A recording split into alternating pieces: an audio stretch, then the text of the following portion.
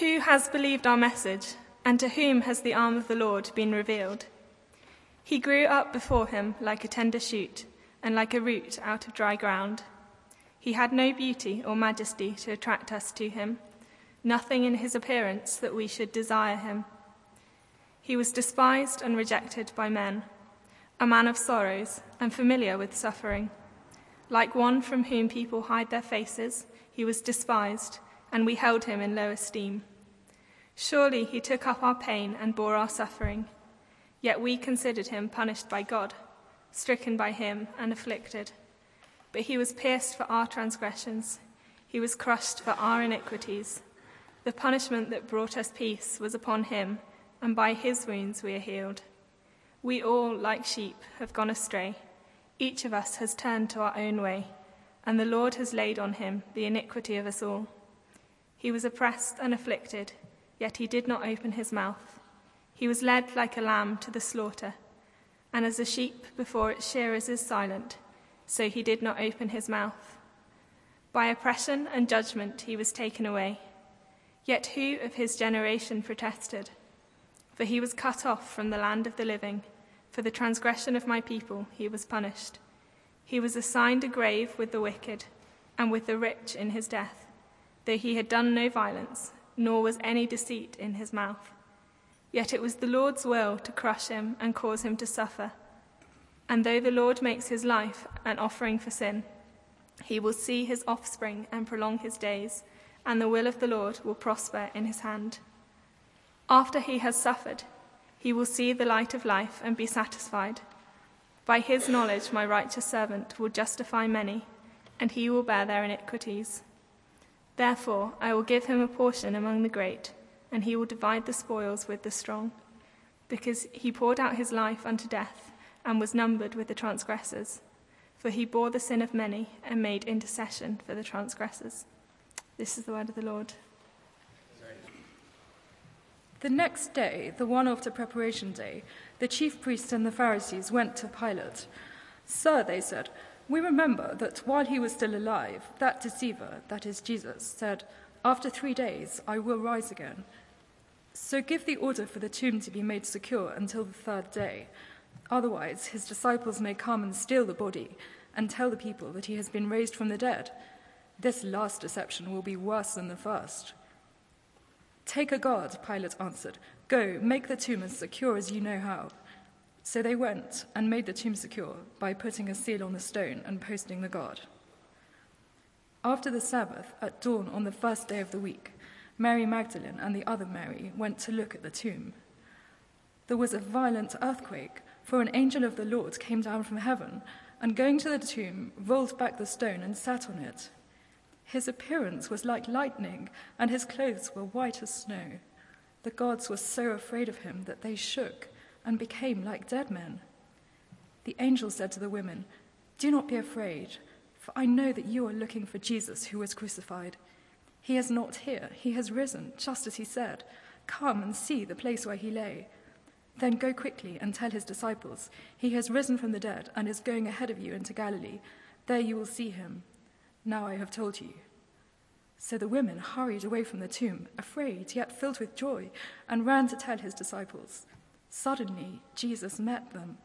"Greetings," he said. They came to him, clasped his feet, and worshipped him. Then Jesus said to them, "Do not be afraid. Go and tell my brothers to go to Galilee. There they will see me." While the women were on their way, some of the guards went into the city and reported to the chief priests everything that had happened. When the chief priests had met with the elders and devised a plan, they gave the soldiers a large sum of money, telling them, "You are to say, 'His disciples came during the night and stole him away while we were asleep.' If this report gets to the governor, we will satisfy him and keep you out of trouble." So the soldiers took the money and did as they were instructed. And this story has been circulated widely among the Jews to this very day. Well, good evening, everyone, and it's lovely to see you all here. Sir Norman Anderson was Professor of Oriental Law at London University for about 30 years, I think, in the second half of the 20th century. And he describes the resurrection of Jesus Christ from the dead as either the supreme fact in history or else a gigantic hoax. And this is an important distinction to make, because when it comes to the resurrection, the one thing that one cannot be is apathetic. Let me put it this way. Let's say you work on the 21st floor at Canary Wharf. You might do, for all I know. And imagine that tomorrow someone rushes into your office and says, "There's a fire on the 12th floor." And as they do so, the sirens start wailing and any further conversation is impossible. Now, what are you going to do? Well, at the very least, you're going to investigate. If there is a fire, obviously, you vacate the premises. If there isn't a fire, you're still going to go and check before carrying on with your work. The one thing you won't say to the person who tells you that there's a fire on the 12th floor is, "I can't be bothered." Or, "How interesting," but do nothing. Another thing you won't say is, "I'm in the middle of a conference call. Could you come back later?" Another thing you won't say is, "Well, you might think that there's a fire on the 12th floor, but frankly, I'm a tad chilly here. Doesn't seem much like a fire to me up here on the 21st floor." The fact of the matter is, someone has said to you with some urgency that there is a fire. So at the very least, you need to check out whether the messenger is a savior or a psychopath. The claim that there is a fire on the 12th floor is either the supreme fact of the day or else a gigantic hoax, or someone's just burnt the toast. Either way, it merits investigation. And that's what we're going to do for the next few minutes. The first part of this address will look at the evidence for the resurrection. Then the second part, we're going to talk with Ellie, who's a lawyer, about her take on the resurrection. And then the final part, we'll look at the consequences of the resurrection. A sort of, so what? So what's the big deal? And I'm warning you now that there are 3 parts to this address, just in case you get disappointed when I stand up again. Okay, it's going to happen. So what of the evidence? Well, the first issue in question is the credibility of the gospel writers, Matthew, Mark, Luke, and John, and the other New Testament writers, Peter and Paul. If the resurrection didn't happen, then these men are either pathological liars or seriously deluded.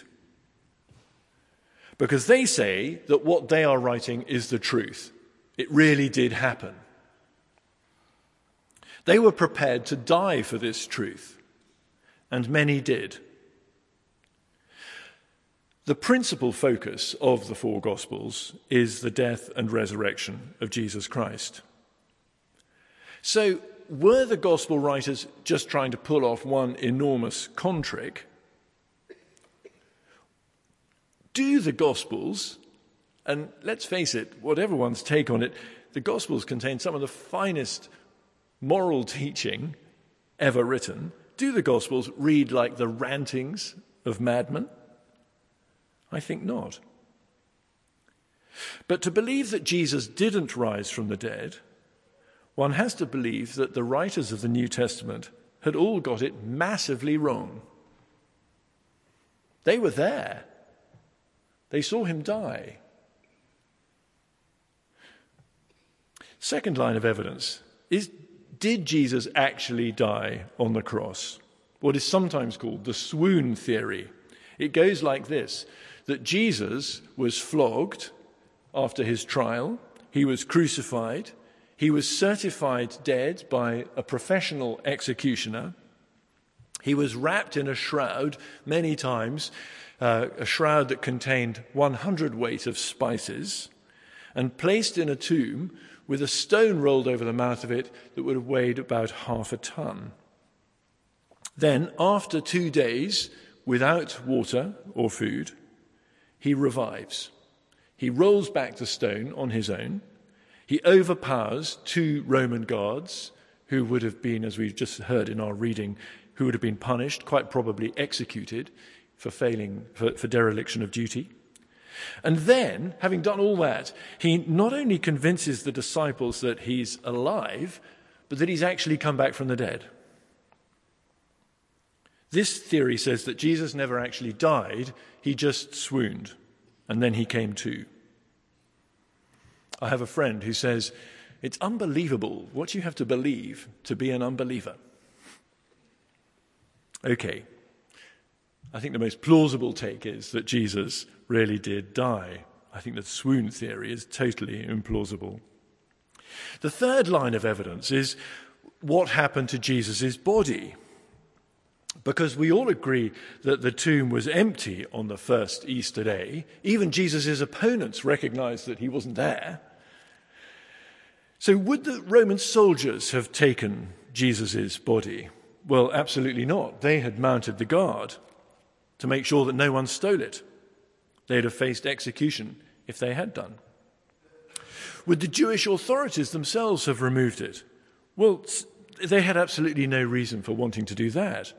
They'd been plotting Jesus' downfall for years, some of them. Now, finally, they had got their man, and they wanted to keep tabs on him. They were very happy to keep him exactly where they knew where he was. And indeed, as we saw in our reading, they'd heard that the disciples might be interested in his body, so they wanted him kept right there. The Jewish authorities wouldn't have stolen it. What about the disciples? Might they have taken the body? Well, surely not. Here were a group of men and women, depressed and defeated following the death of their leader, living in fear of their lives. They really thought that they were the next for the chop. And they certainly didn't expect Jesus to rise again. And we know that from their surprise and delight when Jesus actually appears to them.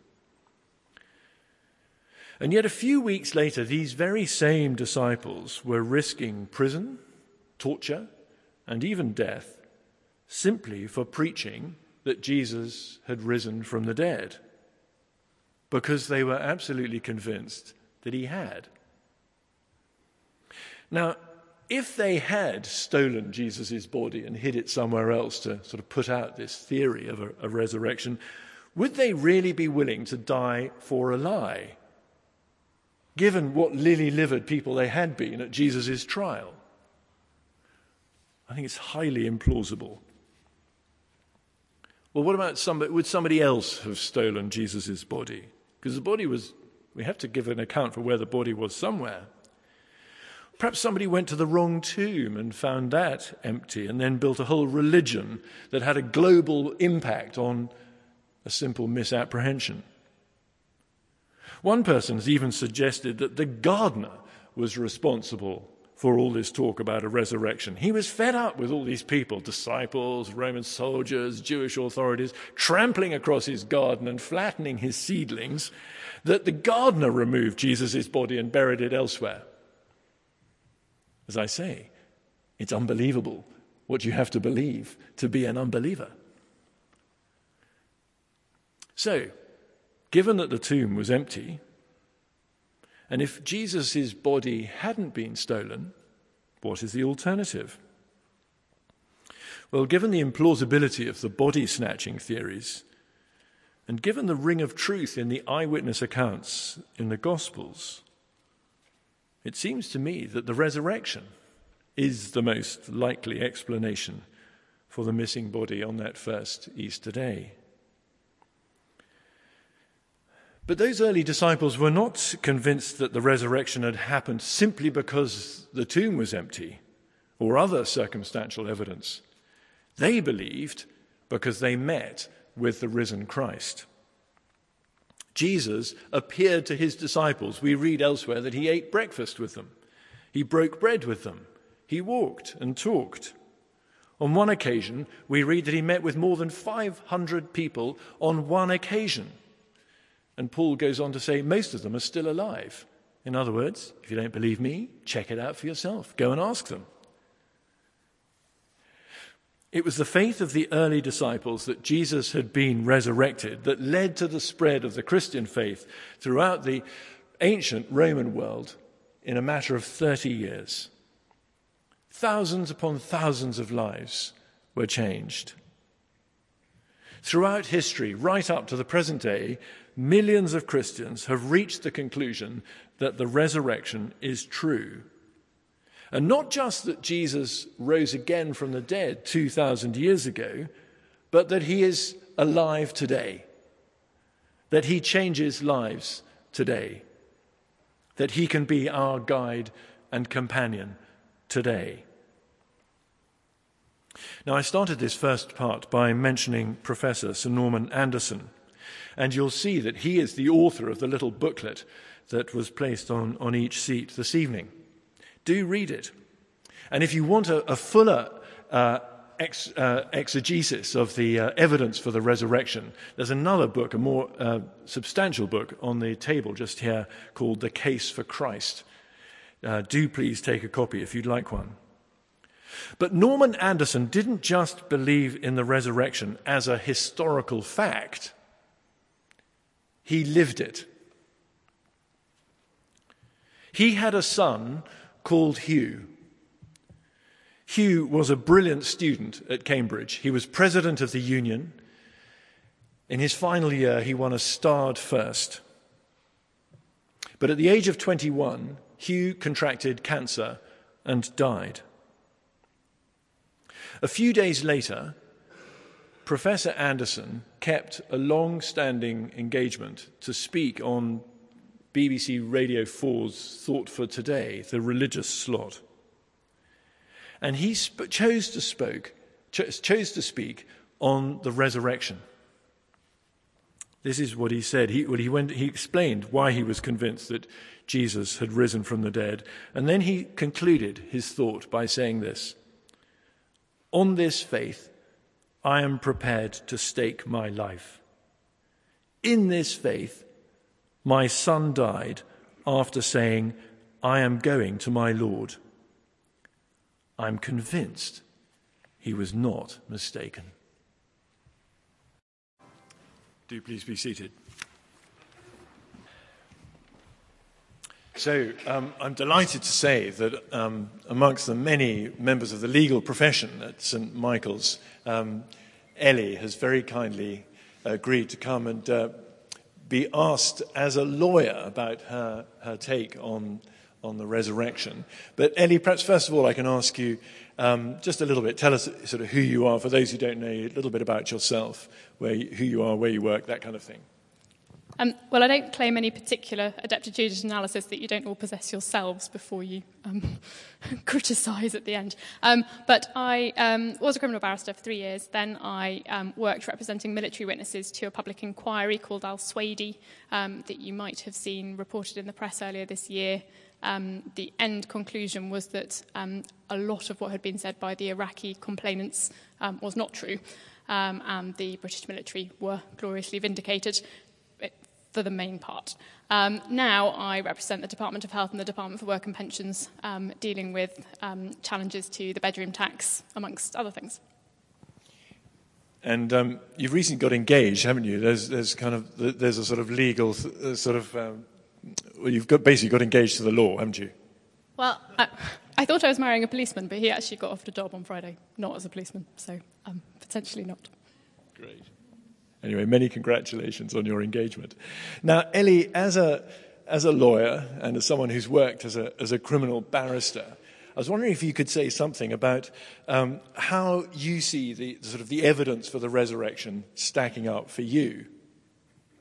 Well, I suppose one of the things that I have probably seen more of than most people is witnesses giving evidence, being cross-examined. And Tim and I were chatting about this the other day, and Tim said his experience on a jury was broadly similar to mine at the bar, which is that you hear the prosecution case and it all sounds quite convincing and you think, well, they must be guilty. And then you hear the case for the defence, by the end of which you're usually not quite so sure.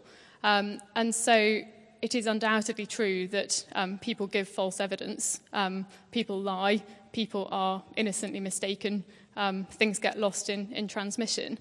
I think for me, when I started thinking about whether the gospel was true, the thing that was most convincing is the letters, because I can't see how you could have ended up with the letters written at the time that we know they were, to the audience that we know they were, if it was all based on a whole load of lies. I can just about see how you might make up the gospel, although how you might make up 4 gospels that tie in so well with the Old Testament is a bit trickier. But I can just about see that you might do that, and that you might, if you were particularly ill-willed towards the world, attempt to sell a story that was not true, to the extent that the Gospels would have to not be true. But I don't see why you would write the letters to the church around the world that were written. And I think for me that's probably the strongest thing. But even with the Gospels, when you look at them, there are things that don't add up if they were made up. There's no reason why you would admit, if you were the apostles, to having been stupid and wrong on so many occasions. There's no reason why you would have Jesus facing death and apparently having a crisis of confidence and crying out to the Father. And particularly, I don't think you'd write that way if you were trying to sell it to an audience of Jews who were well-versed in the Old Testament. I think there's just a lot of things that just don't add up if it is all malicious lies. Can I just ask you another question about that? Sometimes people say the 4 different accounts of the resurrection in Matthew, Mark, Luke, and John don't completely corroborate with each other, and because they're not identical, therefore they must be wrong. How, as a lawyer, might you address that one? What you'll often get in a trial is witnesses giving broadly similar accounts, but with details about which they're often quite convinced that don't tie up. And you generally can't end up with a situation where your conclusion is that you either don't know what happened at all, or that absolutely everybody is lying. And I think it makes perfect sense if you're collecting eyewitness accounts that you get, if you speak to 2 people 5 minutes after a car accident, they'll tell you that different things happened, even if they both saw precisely the same thing. And they'll agree on the fundamentals, but they'll disagree on something. It's absolutely inevitably the case. And so that doesn't particularly trouble me. And I have to say, as a former schoolmaster, when I mark essays that were word for word the same, funnily enough, suspicions were aroused. But Ellie, perhaps... So, what are you saying that therefore, for you, the evidence for the resurrection doesn't present any particular problems for you? I think there are certainly questions that arise, and some of those questions I don't think we can find answers to. We are now a long way further down the line historically, and I don't think it's surprising that there are some things that we don't quite understand how they fit together, or that give rise to concern. But particularly, I think one of the things that I find difficult is the existence of the false gospels, and the fact that there clearly were people around who were, for whatever motive of their own, writing down things that were judged by the early church not to be accurate and not to be reliable. And I find that quite challenging. But in terms of the overall conclusions that are drawn, every time I go back to it, I find answers to more of the questions. I think of a scruple, and then I find that actually someone else has thought of that scruple, and they've been and researched it, and they've checked the historical consistency, and actually they've found that it does add up. Perhaps, Ellie, finally, we can just move on to the sort of so what of the resurrection. And perhaps I can ask you, what difference has it made to you since you became a Christian to know that Jesus died and rose again? What difference does the resurrection make to you as a Christian? Well, I was brought up in a Christian household, and I can't remember ever not believing in God and ever actively not believing in the resurrection. But when I came to think about what that meant for me, I found that all of a sudden I had lots of doubts that I had to look into. And coming to the conclusion that the overwhelming likelihood from the historical basis is that it's true, and that and that my experience of God, my experience of the world matches up with that, means that when those doubts do come back, I can go back and look at the historical stuff for the reassurance that I haven't just imagined all of this. And to know that I sing, evidently, and I've done that for a long time, and to know that the words that you're singing are true is amazing. There are such wonderful, wonderful words in hymns and in all of the choral repertoire, and I sang them for years and years and years, sort of broadly agreeing that they were probably true, but not giving it any greater thought. And to sing them knowing that, to be able to sing, this is my friend, the creator of the universe died for me and is my friend, it's just extraordinary. Great. Well, Ellie, thank you so much for sharing all those things with us, and we look forward to September the 5th, isn't it? Great. Thank you so much. 1 Peter chapter 1, verse 3 to 6. Praise be to the God and Father of our Lord Jesus Christ.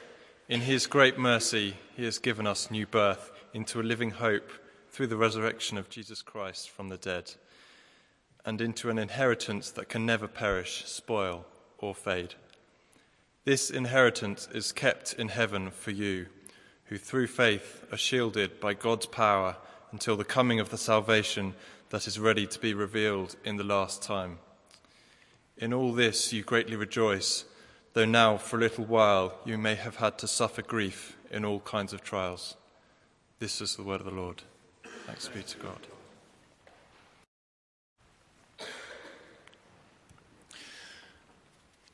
You can't go on the internet these days or open a newspaper without seeing advertisements either for remarkable weight loss programs or something that you might think is quite dear to my heart, Hair Restorer. You see these amazing before and after pictures. Morbidly obese women shoehorned into swimming costumes, within 4 weeks transformed into Cara Delevingne lookalikes, and with a wonderful wardrobe makeover to boot. Just follow this one simple step, they say, and you'll be transformed. Anti-balding treatments are even more dodgy. The before photo is suspiciously dark, grainy, and smudgy, and the bald bloke is overweight, sad, and undeniably bald. The after photo is sharp and clear. He's now in the peak of health. He looks 10 years younger at least. He's happy, slim, and athletic, and crucially, with a frankly alarming amount of hair. Fill in this form, they say, and we'll send you the miracle cream. You'll be transformed. I have to say, I've never been tempted. Now, when it comes to the resurrection, we have a classic before and after story.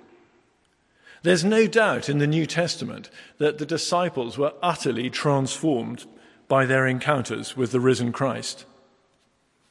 Let's take the Apostle Peter, for example. Before Jesus' resurrection, we see him at Jesus' trial. And in spite of all his protestations of loyalty, he denied that he ever knew Jesus. He denied that he ever knew Jesus 3 times. And big, bold, brassy Peter, the fisherman, denied that he ever knew Jesus 3 times to a little servant girl. He was embarrassed. He was weak. He was fearful. He wept at his pathetic failure. He was a defeated man. But now, after the resurrection, Peter begins his letter with the words from our third reading, full of joy. And that magnificent anthem that we've just had sung for us, picking up on some of those great truths about the resurrection from Peter's first epistle. And he's writing in this epistle to first-century Christians who are being persecuted for their faith. They've been scattered by persecution throughout Asia Minor, forced to flee from their homes. Life for the early Christians was really tough. Perhaps they would have been tempted to ask, is this all really worth it?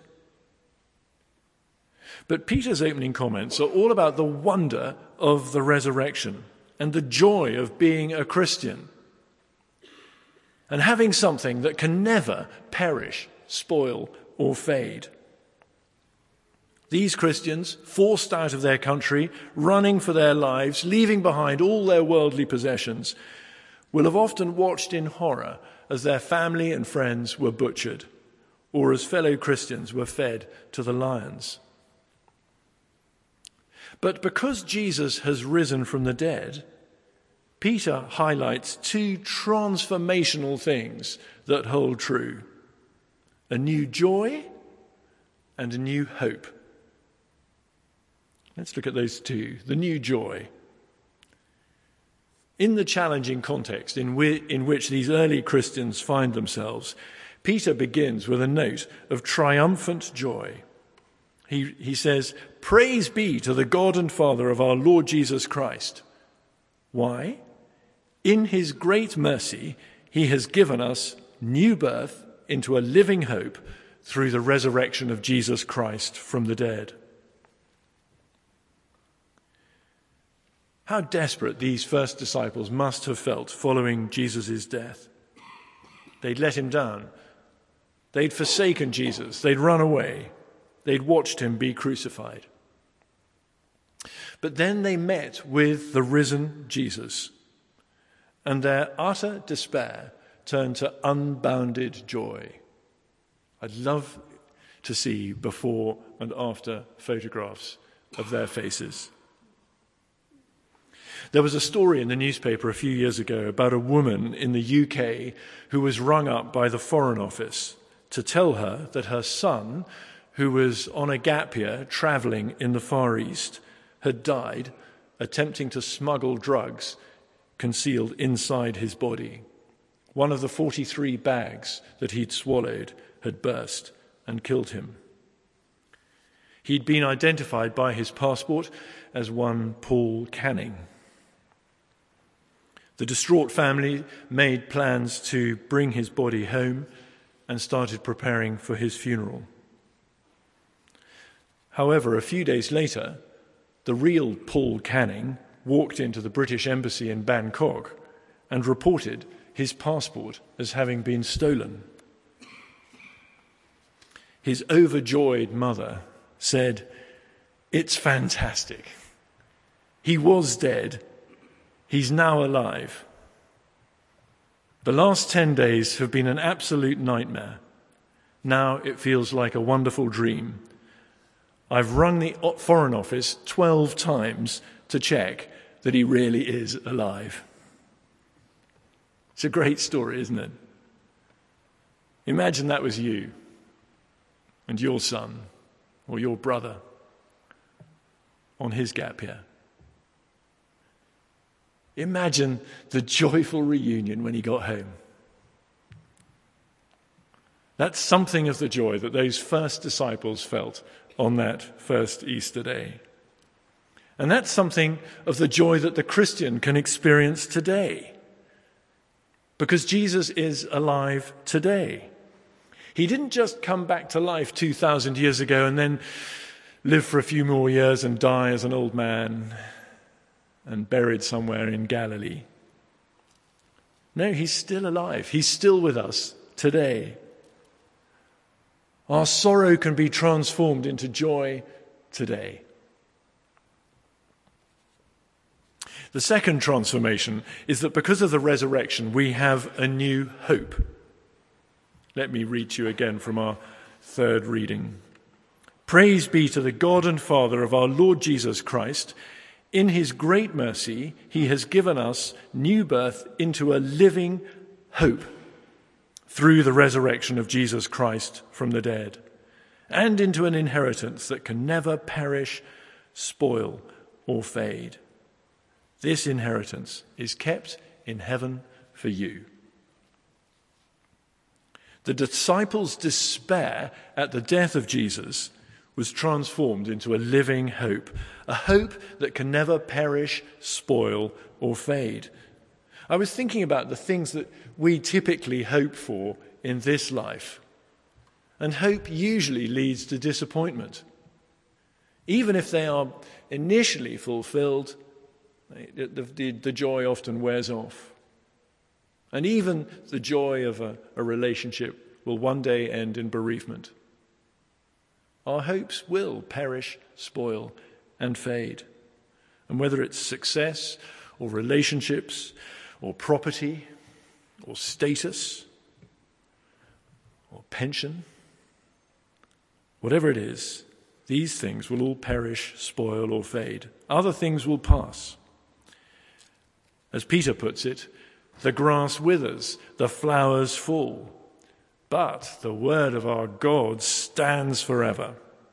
That is God's promise of eternal life for those who trust in Christ. That promise extends for all time.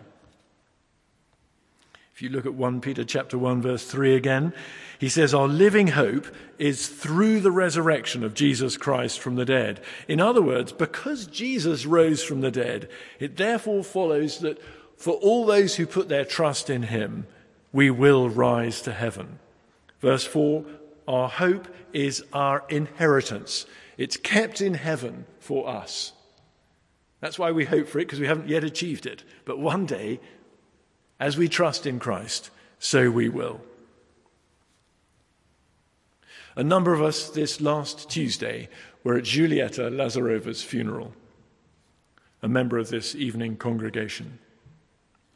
On one level, of course, it was a very sad occasion.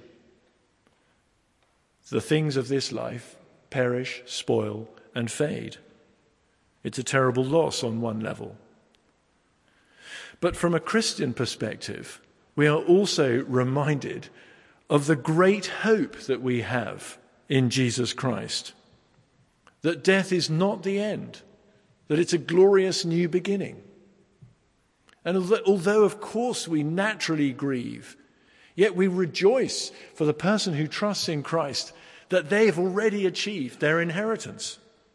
It's party time for Julieta. We grieve, she doesn't. Because death is not where our journey ends, but wonderfully, it's where a new journey begins, a new life with Christ begins.